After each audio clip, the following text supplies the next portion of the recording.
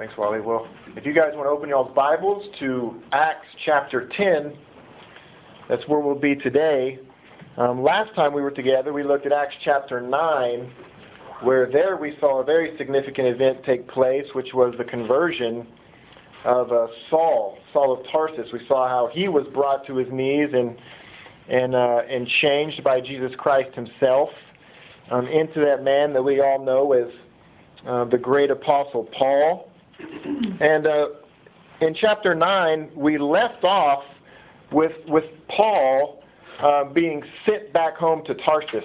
If y'all remember, he was in Jerusalem. Some of the Hellenistic Jews he was stirring them up again, and the persecution was about to start coming upon Paul. And the Christians in Jerusalem sent him back home, hundreds of miles north to where he's from, back to Tarsus.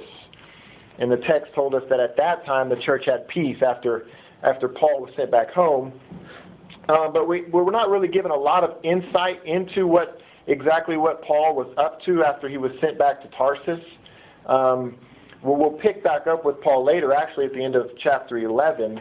But we don't know exactly what all Paul was up to, but I think we can all safely speculate that we can imagine that the Apostle Paul was definitely about the Lord's work back in Tarsus where he was from.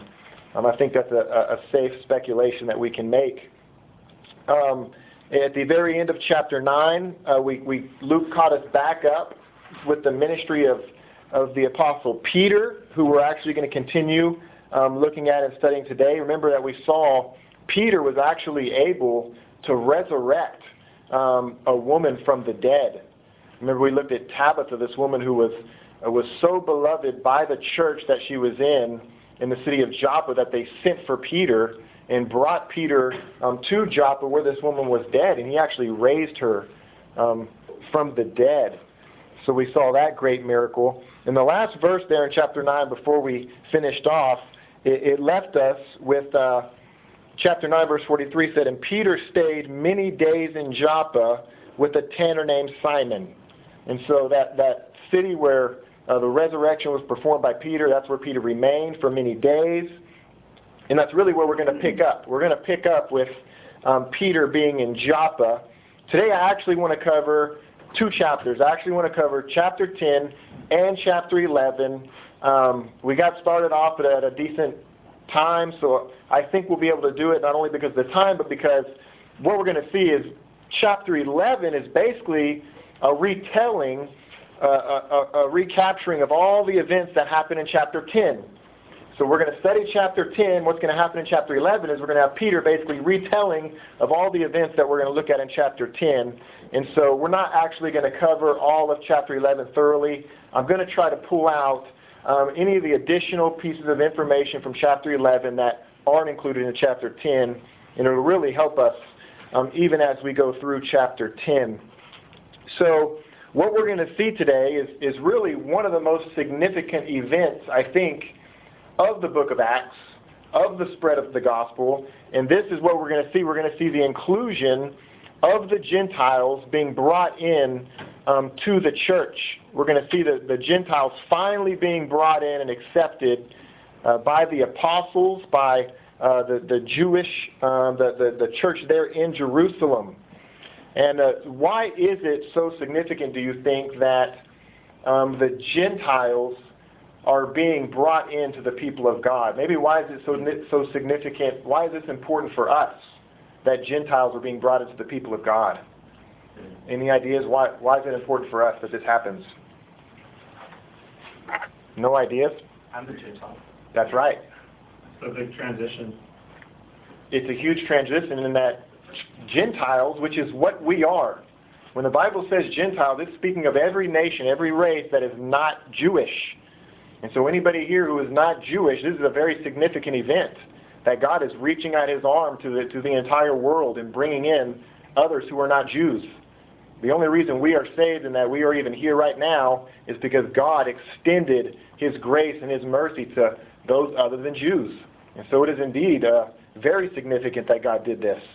I just had here the language of Paul in Ephesians chapter 2 when he spoke of the condition of the Gentiles, of all the nations besides Jews. This would have included us.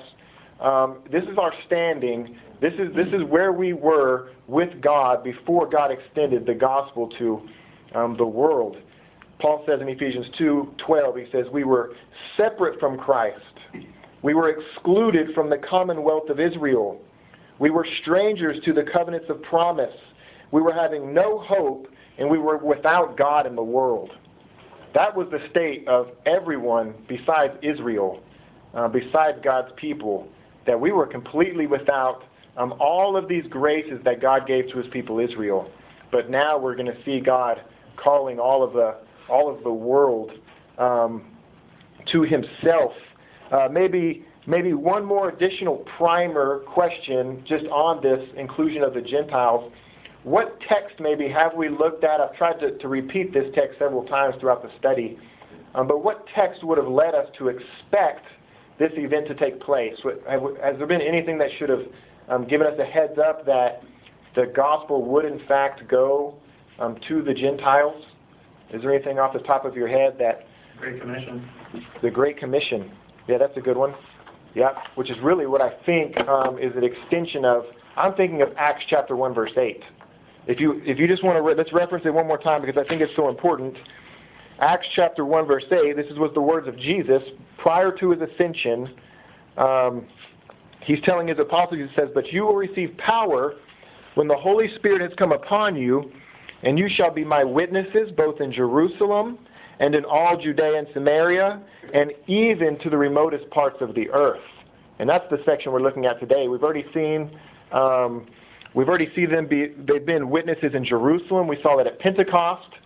We've seen them be witnesses in Judea and Samaria. You remember the persecution broke out and sent the believers to Samaria. We saw, if you remember, Simon the sorcerer and all of those events happen and taken place, and we saw them receive the Spirit. And now we're going to see the gospel, just as Jesus said that it should, we're going to see it be carried even to the remotest parts of the earth, which in the mind of the listeners there would have been the Gentiles, to go out from the Jerusalem area and from Judea into the outermost parts of the earth. So that's what we're going to see today.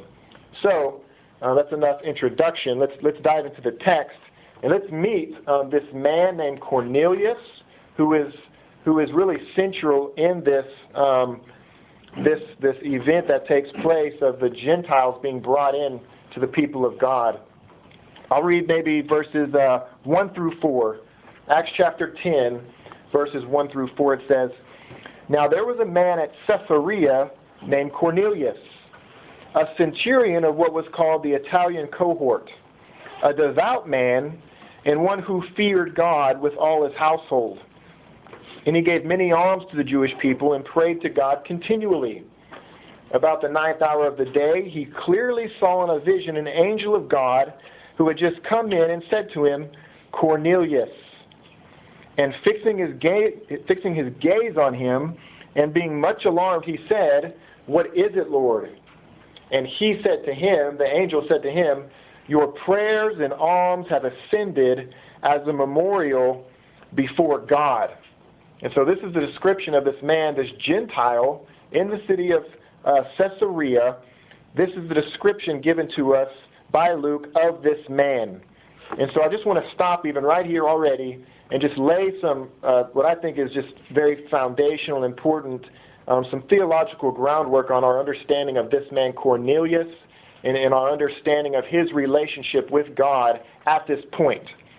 And so I just want to ask the question, even what do you guys think about this? When you look back at these first 4 verses, and you look at this description of this man Cornelius, he's a Gentile, yes, but what would you say from this description that Luke gives us? Would you consider him to be somebody who has a valid relationship with God in New Testament terms? Is this a man who seems to be saved? Does this seem to be a believer or not? What would you think about that? I'll tell you what I think about that. I think that he is, in fact, a believer. I think that he is, in fact, a believer, and I have just maybe 3 points for us to consider on this.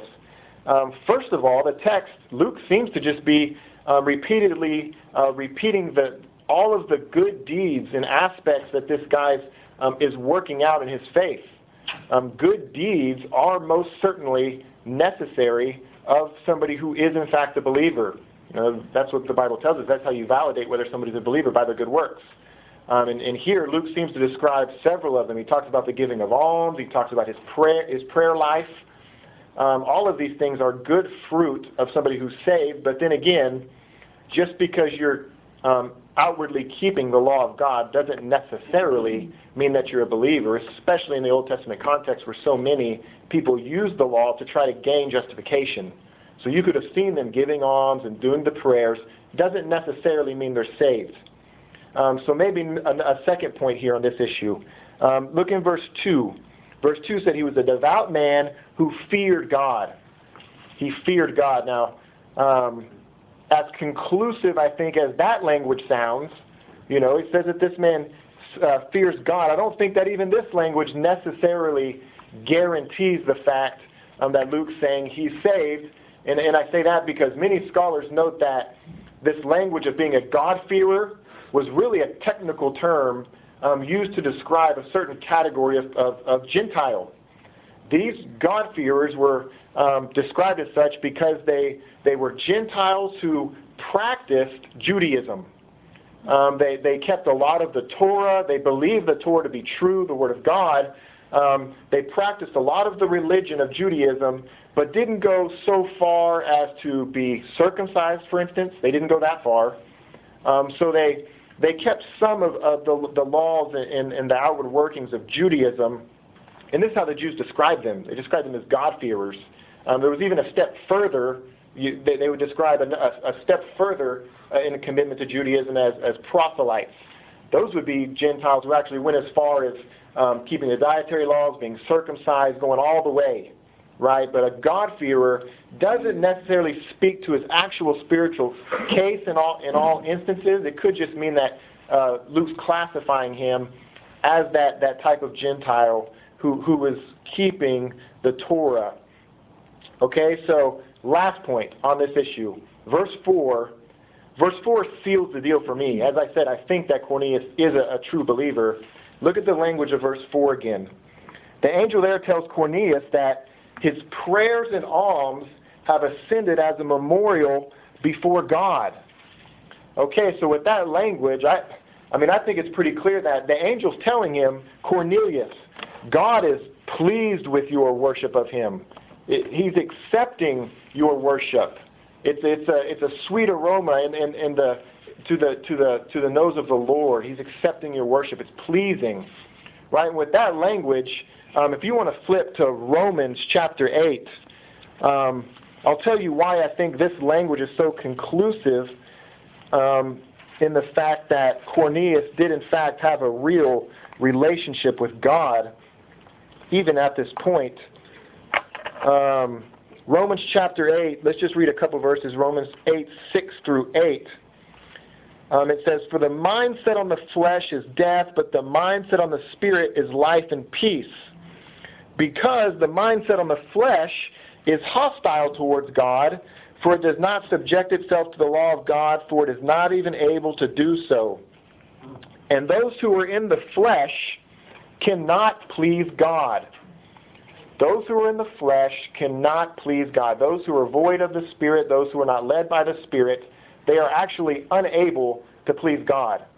And we know that there's many, especially in the Old Testament, the Old Covenant, who did the outward workings of the law, but they were not pleasing to God. It was not a Spirit-induced working. It was not done for the glory of God. It was not done out of a true passion and love for God.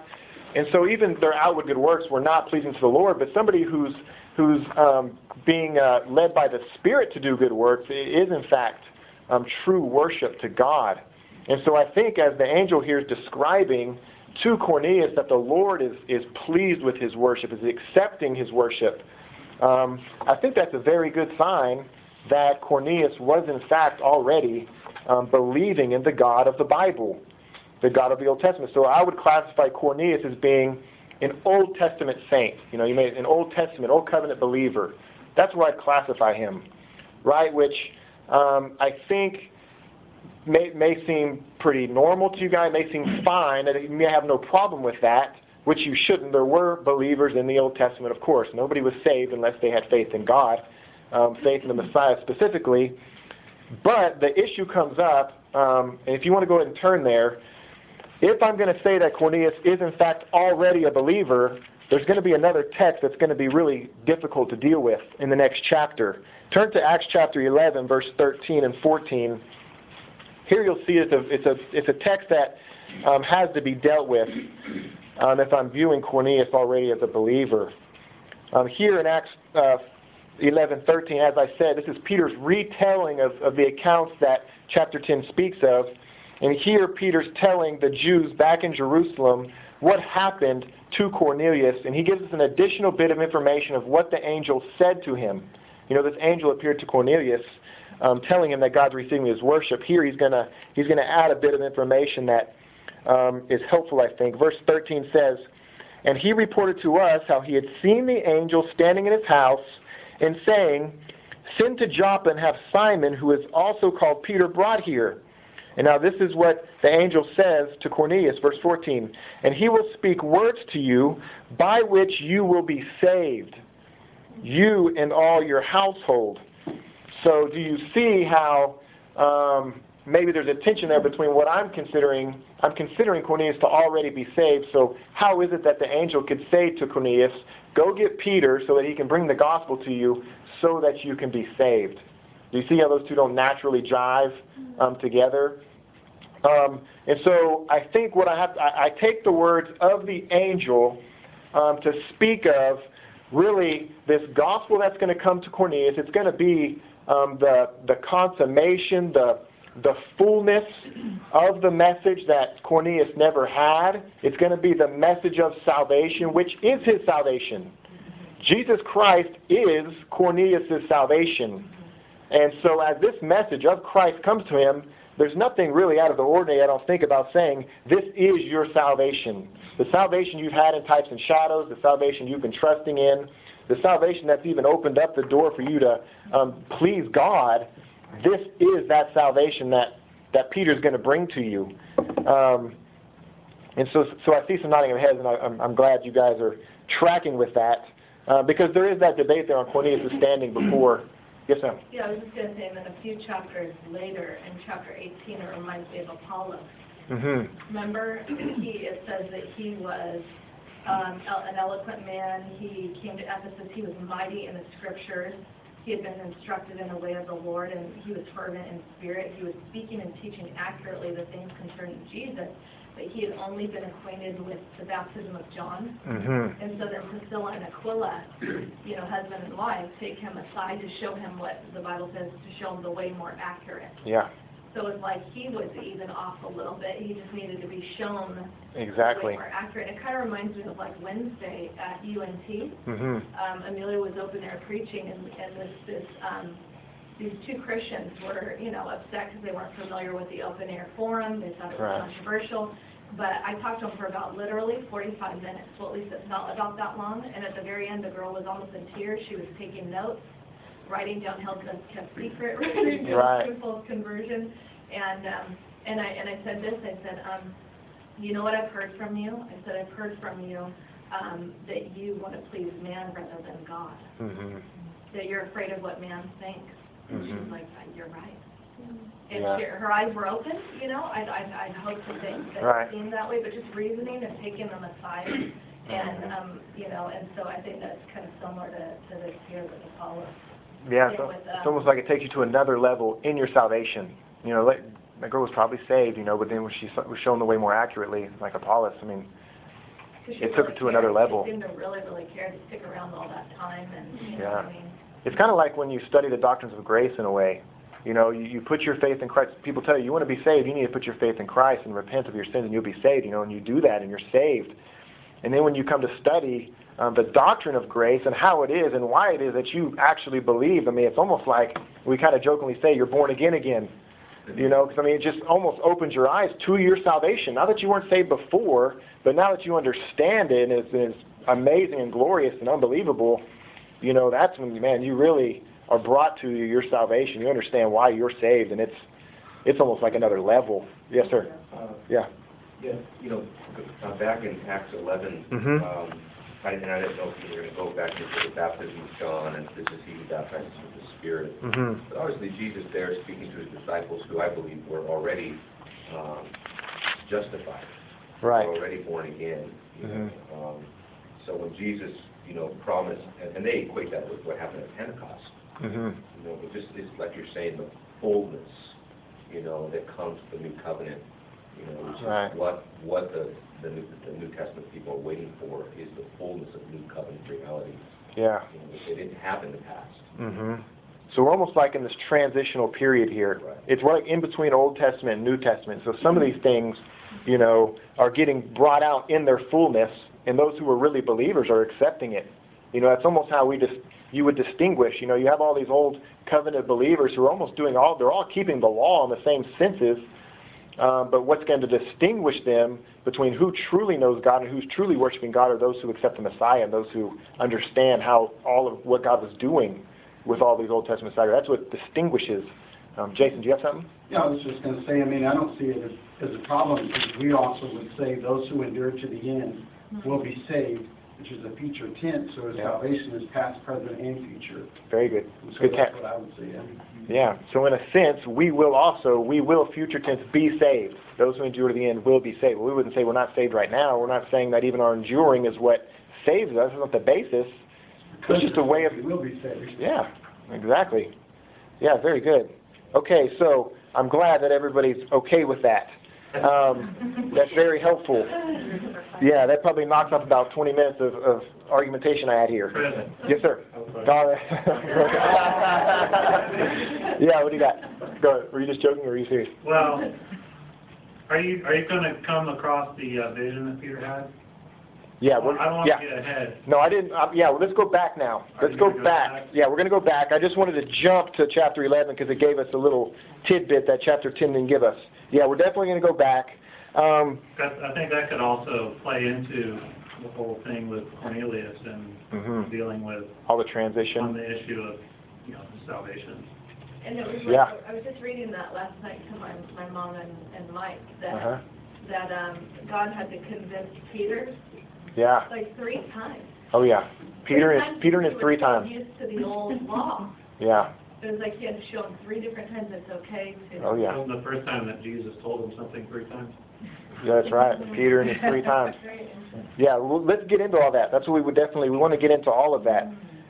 So yeah, where we were in back in chapter 10, we're going to pick up here in verse 5, chapter 10, verse 5. Here this angel, as the angel's talking to Cornelius, he's not simply telling Cornelius that God is receiving his worship. He also is going to tell him more. He's going to give him some instructions. The angel's going to tell Cornelius to do something. Chapter 10, verse 5 says, "Now dispatch some men to Joppa and send for a man named Simon, who is also called Peter. He is staying with a tanner named Simon, whose house is by the sea." And so here this is the angel telling Cornelius to send some men to go get Peter, who's in the city of Joppa, bring him back, and as we saw, he's going to bring the message of salvation. And we saw that in chapter 11.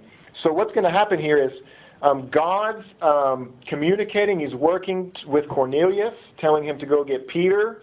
And now, at the same time, God's going to be communicating with Peter. And really what he's going to be doing is preparing him for these Gentiles who are seeking him out. And it's as everybody was saying, this is going to be a necessary preparation.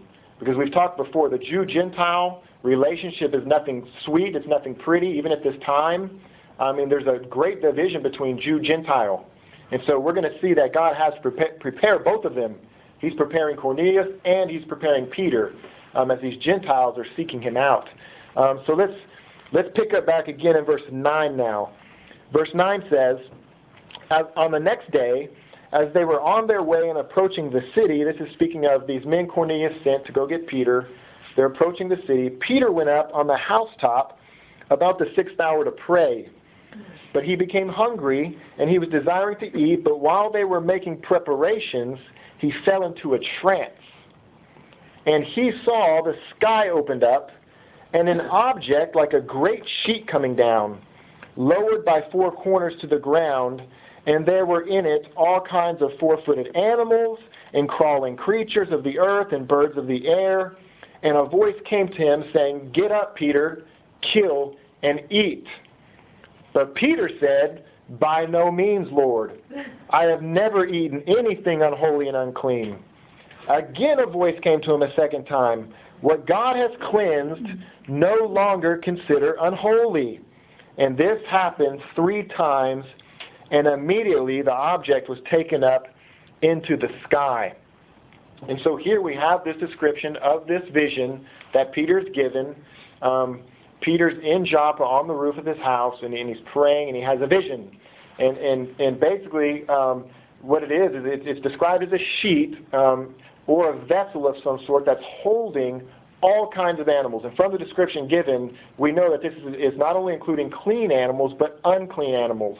And if you're familiar with all in the book of Leviticus, all the distinctions made between clean and unclean animals and what the people of Israel were allowed to consume and use and touch, even all these distinctions, so Peter's seeing all these animals lumped together, clean and unclean, all in the same vessel here, and God tells him to kill and to eat. Well, even the clean animals would have been tainted at this point, as they're all together. And so Peter, being more holy than the Lord himself, tells God, "No, I'm not going to eat of those things." He says, "I've never eaten anything unholy and unclean." And God has to tell him repeatedly here, 3 times, why it's okay. And the reason is that God has cleansed them. So he says, no longer consider these things unholy. And so I think what's obviously happening here with Peter is that he's either forgotten or he never fully grasped what's recorded for us in the book of Mark of the words of Jesus. In Mark 7:19, I'll just read it to you. I'm sure you'll remember, but here, this is the words of Jesus in Mark 7. Jesus said, "Do you not understand that whatever goes into the man from the outside cannot defile him, because it does not go into his heart, but into his stomach and is eliminated?" You know, this is where Jesus is talking about how it's not what you eat that makes a man sinful, it's what comes out of the man that defiles him. You know, this was the teaching. And Mark gives us a little parenthetical statement there about what Jesus is really teaching in all of this language. This is what Mark says, "Thus he declared all foods clean." So this is all the way back in Mark 7, Jesus was declaring all foods clean. So I don't know if Peter just didn't understand, as many of the times they did not. They didn't understand everything Jesus taught. A lot of times it took a long time before the Spirit would bring to their memory and correct their understanding of Jesus' teachings. This must have been the issue. But obviously there was a more significant spiritual reality behind just the cleansing of animals. There was something else to it. And Peter's trying to figure that out. Look at verse 17. Acts 10:17 says, "Now while Peter was greatly perplexed in mind as to what the vision which he had seen might be," meaning Peter's trying to figure this out. What is God doing by cleansing the animals? What does all this mean? It says, "Behold, the men who had been sent by Cornelius and having asked directions for Simon's house appeared at the gate." And so there's Peter's answer to the inquiry of what does God mean by cleansing these animals. Now all of a sudden there's Gentiles at the door. There's Gentiles seeking Peter. These men who were unholy, these men who are considered unclean, these men who eat unclean animals, who are uncircumcised. These are the very men who are now, at the same time Peter's having this vision, they're appearing and seeking Peter. They're at the door and they're going to be asking Peter to come with them to a Gentile's house, to Cornelius' house back in Caesarea. And so at this time, now Peter's putting the 2 and 2 together. Peter's starting to get it. It's clicking. If you want to just glance down at verse 28 and 29, we see what Peter, this is after Peter's already got to Cornelius' house. He agrees to go with these Gentiles. He comes to Cornelius' house. In verse 28 he says, and he said to them, this is Peter, he's speaking to Cornelius, "You yourselves know how unlawful it is for a man who is a Jew to associate with a foreigner or to visit him. And yet God has shown me that I should not call any man unholy or unclean. That is why I came without even raising an objection when I was sent for. So I ask, for what reason have you sent for me? So we see Peter gets it. He gets the connection between his vision of the unholy animals that God has cleansed, and now unholy Gentiles are showing up, who I think he knows why he is in fact coming, because God is cleansing the Gentiles. But as we said as well, it's not going to be a very easy thing for Peter to accept, or any of the Jewish Christians. So Peter asks Cornelius, why have you sent for me? And Cornelius responds by telling him all that has happened. He tells him how he's had an angel appear to him, and the angel directed him to go seek out Peter. And verse 24, which also we didn't touch on, but verse 24 also gives us another piece of information that while Peter was being sent for, Cornelius was gathering all of his close relatives, all of his friends. He was gathering them, bringing them to his house, knowing that, as the angel told him, that Peter was going to bring the message of salvation. So as Peter arrives at Cornelius' house, it's not just Cornelius there. Cornelius has gathered all of his Gentile relatives and his close friends. And so Peter shows up to a gathering.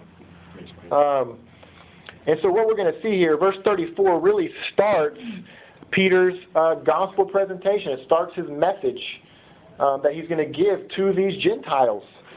And Luke gives us 10 verses here of Peter's message, which is it's quite a bit of reading for us in this class.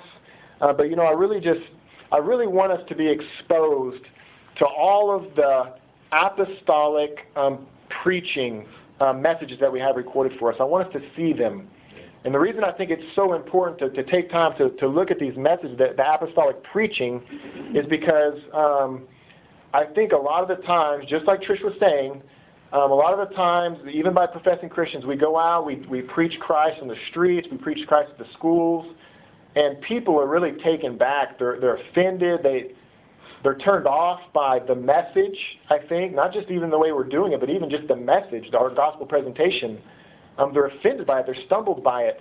And I think, just as Trish described with that lady, most of the time, it's because they're just ignorant of the gospel presentations in the Bible.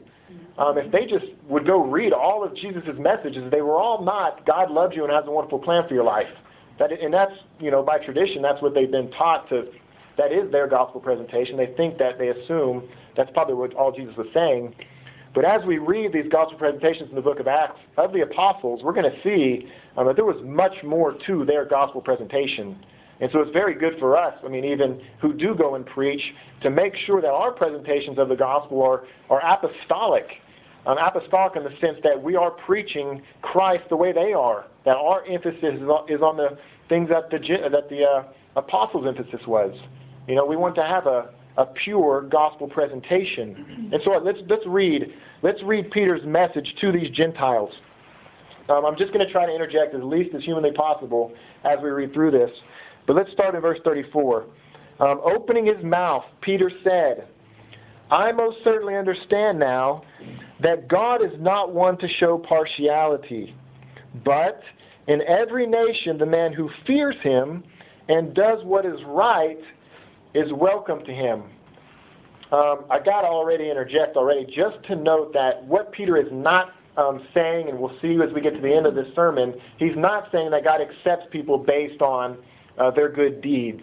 He's making the point that this is more a description of people who God has accepted than anything, those who fear him and do what is right, regardless of what nation they're from. Right? He's not saying the basis of God's acceptance of them is their doing what is right, as we know that. So he's just saying that God is not showing partiality. God is accepting all who fear him and do what is right, meaning God is accepting anyone who comes to him, of course, by faith and a faith that works. So let's go on here. Verse 36 says, the word which he sent to the sons of Israel, preaching peace through Jesus Christ, he is Lord of all. Jesus Christ is Lord of all. If you don't get anything, if all you get is the fact that Peter preaches the lordship of Jesus Christ, that is a message that you can take to preach to people. Jesus Christ is Lord of all. that's going to cover a lot of ground right there already. You're preaching the Lordship of Jesus Christ. That's huge enough, but that's just the first line here of his message. Let's go on. He says, you yourselves know the thing which took place throughout all Judea, starting from Galilee, after the baptism which John proclaimed. You know of Jesus of Nazareth. And I don't know, that was interesting to me already that Peter's telling Cornelius, this Gentile, he says, you have already heard of these things. The miraculous things that Jesus did spread far and wide. When you see the things that, the way the Gospels describe the healing ministry of Jesus Christ, all that came to him were healed. He was going to other cities, healing everyone who had demons and was sick. People were hearing about this all the way in Caesarea. So Cornelius had already heard something of Jesus. Verse 38 going on, it says, how God anointed him with the Holy Spirit and with power, and how he went about doing good and healing all who were oppressed by the devil, for God was with him. We are witnesses of all the things he did, both in the land of the Jews and in Jerusalem. And they also put him to death by hanging him on a cross, literally hanging him on a tree. God raised him up on the third day and granted that he become visible, not to all the people, but to witnesses who were chosen beforehand by God, that is, to us who ate and drank with him after he arose from the dead. And he ordered us to preach to the people and to solemnly testify that this is the one who has been appointed by God as judge of the living and the dead. And so I stopped there to note that what we've seen him preach so far, he's preached the lordship of Jesus Christ over everything. He's preached the life, the death, the resurrection of Jesus Christ. And here he makes the note that Jesus Christ is the judge of everyone, the living and the dead. Jesus Christ is who you will stand before when you die, or even if you're alive when he comes. There's a lot to that statement that Jesus Christ is judge. Let's flip back really quickly. I might regret this, but it's worth it. John 5:22. We're running out of time, but I want you to grasp Jesus' own teaching on the fact that he is judge. There's a lot more than maybe even seems on the surface of this. Turn to John 5:22 and 23. These are the words of Jesus here. Jesus said, for not even the Father judges anyone, but he has given all judgment to the Son. And now here's the reason that all judgment is given to the Son. So that all will honor the Son, even as they honor the Father. He who does not honor the Son does not honor the Father who sent him. And so the reason that judgment is given to the Son is so that all will honor him just as they honor the Father, which is just a way of putting the Son on the same level as God the Father. Jesus Christ is no less God than God the Father. So any lower view of Jesus Christ, any view that you may come across, any religion, denomination, whatever it is, that has a lower view, a lower honoring of Jesus Christ than God the Father, you know that it's false. And those people who advocate for, as we talked about in Emilio's class and on Union with Christ, any sub-level view ontologically of Jesus Christ as if he's not of the same makeup of God, he's a lesser God, a created being who now is God. Any low view of Jesus Christ that does not put him rightfully where he should be with the Father is false. And if you have a low view, substandard view of Christ, Jesus says you don't have the Father, because the only way to the Father is through the Son. And so it's unacceptable to have a low view of the Son. You must have you must have a high view of the Son to even get to the Father. And so Jesus Christ, back in Acts, Peter preaches Jesus Christ as judge of the living and the dead. Lastly, his last line of this summary, I think of what it is, of his sermon, verse 43, of him, Peter says, of him, speaking of Christ, all the prophets bear witness that through his name, everyone who believes in him receives forgiveness of sins. Now, there's two huge truths here in that one statement. First of all, Peter says that all of the prophets bear witness of Jesus Christ. This has kind of been a truth, a reality that we've really tried to hammer home with you guys every chance we get. That Jesus Christ is who the Old Testament is speaking of. All of the prophets, they've been speaking of Christ. They've been pointing to Christ. They've been showing the need for Christ. They've been prophesying of Christ. That's what they've been doing. That's what the Old Testament was. And we think that this is important for you to understand because we want you to rightfully use your Old Testament. The Old Testament is not just a bunch of do's and don'ts. It's not just a bunch of examples of, well, this is how you live, this is not how you live. That's not all that is there. That is not all that the Old Testament is. The Old Testament is pointing to Christ in many different ways, explicit, implicit, prophecies, all of these things, type, shadows. But we want you to rightfully use your Old Testament and appreciate it for what it is. I mean, this is thousands of years of God progressively revealing His Son, and then it just culminates in the incarnation and the coming of Christ. That's why we want you to view your Old Testament. And so that's what Peter says here. All of the prophets have borne witness to Jesus Christ. And what do they bear witness to? It says that through His name, everyone who believes in Him receives forgiveness of sins. Okay, so just as I kind of qualified the very first line of Paul's message, he says that everybody who fears God and does what is right is welcome to Him. Here Peter explicitly speaks of how one gains forgiveness of sins. And he says it's by belief, it's by faith, it's by trust in Jesus Christ, in Him. Right? It's not of your works, it's not of what you do. It's belief in Him is how one receives forgiveness of sins. And so I wanted to take that time to just see, this is the apostolic message. This is the message of Peter when he's preaching, even to the Gentiles. It's very similar, is it not, to his preaching to the Jews, I think. The apostolic message is consistent. They're preaching Christ. They're preaching how to get Christ, repentance and faith. And so in the midst of Peter's preaching of the gospel, look what happens. Verse 44, Acts 10:44, it says, while Peter was still speaking these words, actually in the midst of him speaking these words, the Holy Spirit fell upon all those who were listening to the message. And all the circumcised believers who came with Peter were amazed because the gift of the Holy Spirit had been poured out on the Gentiles also. For they were hearing them speaking with tongues and exalting God. Then Peter answered, surely no one can refuse the water for these to be baptized who have received the Holy Spirit, just as we did, can he?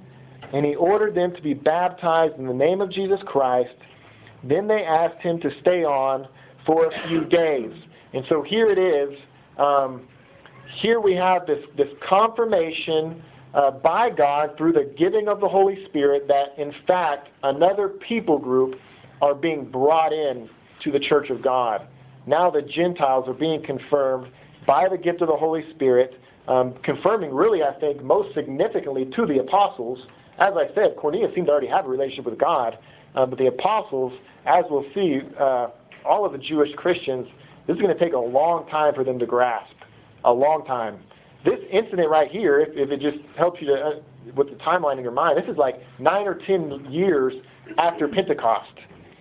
You know, sometimes the timeline, we kind of read Acts like all this is just happening within a month. This is 10 years following Pentecost. And so they're amazed.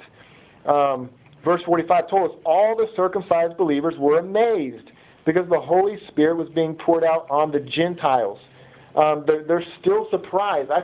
It's kind of amazing to me. Like, we've seen God reach out to Gentiles. You know, you have Ruth, Rahab the harlot. You know, we see signs of God's grace reaching out outside of the people of Israel, even throughout the Old Testament. Think about even the prophecy, the original gospel presentation to Abraham. He said, through your seed, all the nations are going to be blessed. You know, so in a way, we look back at these things and be like, man, why are they still surprised that God is going to save the world, you know? But as we talked about, just the tradition and being in the Old Covenant for so long, so many of these distinctions and divisions had basically excluded in their minds any possibility, it seems, of the Gentiles actually being saved. But here we see the manifestation of the Spirit through the speaking of tongues, confirming for them that God is accepting the Gentiles and giving them the same Spirit, the same gift, just as they had received at the beginning. And so this is just the confirmation of what we had talked about, Acts 1:8. The Spirit was poured out in this way at Jerusalem on the apostles at Pentecost, where they all spoke in tongues. We saw that the gospel was pushed out to Samaria. I think there that those believers were speaking in tongues. That's how I think Simon the sorcerer saw, and he wanted this gift. Man, an amazing miracle of this tongues being poured out. And now here, the confirmation that the gospel has in fact gone out all the way to the Gentiles. I mean, God is receiving them. We see again the confirmation of tongues. And this is really what settles it in the minds of these. There's Peter brought with him. It wasn't just Peter. He brought with him some other men. And these are the ones who said they're amazed that the Spirit is being poured out upon all these believers. And so, yeah. I have a question. Yeah. So if the view is that Cornelius was a believer and a Christian, prior to this point, does this give credence to, say, the Pentecostal view that a Christian can be baptized by the Holy Spirit at a later point, after conversion? Well, what's funny about the whole Pentecostalism idea, generally, is this is usually the text you'll want to use to disprove a lot of the misconceptions. We kind of talked about earlier, like Peter's presentation of repent and be baptized. What do you got to do to be saved? Repent and be baptized. Where a lot of people take that as meaning, well, it's at your baptism that, it's through repentance and baptism that you get saved. A lot of people have the view that you actually receive the Spirit at baptism. A lot of people hold that view. It's a very errant and heretical view. But here, Cornelius throws that whole idea out the door, in that he received the Spirit before even being baptized at all. And so it's upon receiving of the Spirit that Peter here says, oh, wow, we see that God has saved us, that God's confirming that he's brought this man into a relationship with himself. And now we can go baptize him. So it's, I think it's helpful. I guess the point, maybe to challenge the view that Cornelius was a Christian before this, is that clearly here he received the Holy Spirit, and that's typically a sign of the person becoming saved. Right. Well, so, yeah, as we said earlier, like, you could use the example of the apostles. They don't receive the Spirit till Pentecost. But we very well know from many of the words of Jesus, like, even at the washing of the feet, you've been cleansed by the word I've spoken to you already. You're already clean. We know that they were saved from many instances throughout the Gospels, and the Spirit doesn't come to them till Pentecost. So we know that the Spirit in the pouring out of the tongues isn't the confirmation that this is your moment of salvation, always. It's not always. Yes, sir. I also would like to point out, maybe even maybe a fuller, theology of the Spirit, of course, is that, I believe these passages, along with Pentecost, is talking about the Spirit in a very particular way. I do not believe that it's talking about the Spirit in a general conversion or a general salvific way.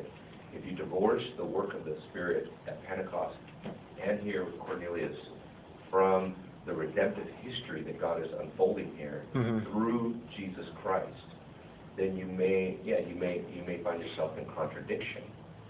How did Zacharias in the temple prophesy but by the Spirit? So of course the Spirit was already active in his people, at work in his people.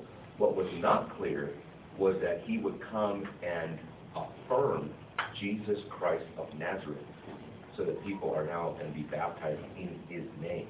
So what we're seeing here is a subsequent work of the Spirit, not initial. I think that's what you have to believe, or else you have almost like two conversions going on. The disciples are converted when they believe in Jesus, and then they're converted again at Pentecost, which of course did not happen. Right. I think it is a confirmation, right, that God is in fact has accepted these people already, but it's not their moment of acceptance, right? They've already believed. Yeah. The greatest moment in redemptive history, right, after the resurrection, is that the salvation has gone to the Gentiles. Yeah, that's what I'm saying. Yeah. I think this is the completion of Acts 1:8, of the whole not the completion of the Great Commission, but this is the fulfillment of it. And that all of God's mission of reaching out to all of his elect in the whole world is being confirmed here by these Gentiles being brought into the people of God. We're seeing the fulfillment of Acts 1:8. Acts 1:8 here. Anything else you want to add on that, on the work of the Spirit and with that? I know there is, but since time is up, we'll We stop right don't here. actually see Cornelius in this paragraph. He's already mentioned, and I think this is to another people group. Cornelius not mentioned in that paragraph. What text are you talking about? Well, from 44 to 48. From verse 44 to 48? I think that's a hard, I mean, no, I'm just saying I think it's that's- not. No, that doesn't mean it's not part of it. I'm just saying it's yeah, not I think it's mentioned in the paragraph. a hard position to take when you look at 11, 13, 14. I mean, Cornelius and his household are kind of usually grouped together. Well, that's right. And Since receiving it was the- already mentioned, then Peter's going on to, he's talking about another people. He's already talked about Cornelius, and now he's going to another group that he's talking to. These people also, almost like they've already talked about Cornelius. Well, Cornelius is like a snapshot of Joppa. Right. So now he's just enlarging that beyond just Sure. his house. With Yeah. him and everybody else. Yeah. That's, Yeah, I don't know. I didn't even... Are you saying that this is not to Cornelius' house? I'm not saying that Cornelius is not there. Uh-huh. I'm just saying that he's not distinguishing like this is all about Cornelius.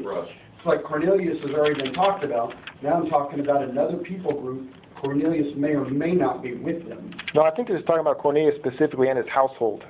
You know, all the people that he brought into his house. This is who this message is being preached to, specifically. Yeah, this one... And the believers, who I think he's talking about a larger people group. Oh, these are people who came with Peter. People Yeah, came with... right. Okay, yeah. Yeah, people came with Peter to Joppa to bring this message. those are Yeah, Jews. yeah. Jewish believers And came, they're yeah. circumcised already. That's right. Yep, that's right. So yeah, we're gonna have to stop here. There's actually a lot more to get into. Well, we'll save it for next week, no problem. But yeah, as we said, this right here is a huge moment in redemptive history. As I said, for us, because we would not be saved if this gospel would not have come to the Gentiles. None of us would be here. None of us would have the Spirit. None of us would be believing in God and going to heaven if it wasn't for God performing these acts here. And so we should be thankful to God that His grace extended outside of Israel. Let's pray and we'll go to worship service. Well, Father, we thank you for your word, God. We thank you for just a reminder that it always is, God, that you have done great and mighty things for your people, God. And we can do nothing but thank you for your grace that you've poured out on us, a wandering people, a people who were without your covenant promises. We were without your revelation. We were without you and without hope in the world, God. And you broke into our darkness, God, and saved us. Father, we pray that you would continue this mission of yours to spread the gospel, God, that you would use us, that you would save many more. Father, I pray that even today, God, as Pastor Emilio preaches your word, that some here would be changed, God, that their hardness of heart would be taken away, God, and that you would give them a faith and a repentance that would draw them to yourself, Father. I pray that somebody would leave here saved. God, I don't know who would be here that's unsaved, Father, but we put that in your hands and pray that our church would be your means of saving many, God. Bless Pastor Emilio as he preaches. In Jesus' name, amen.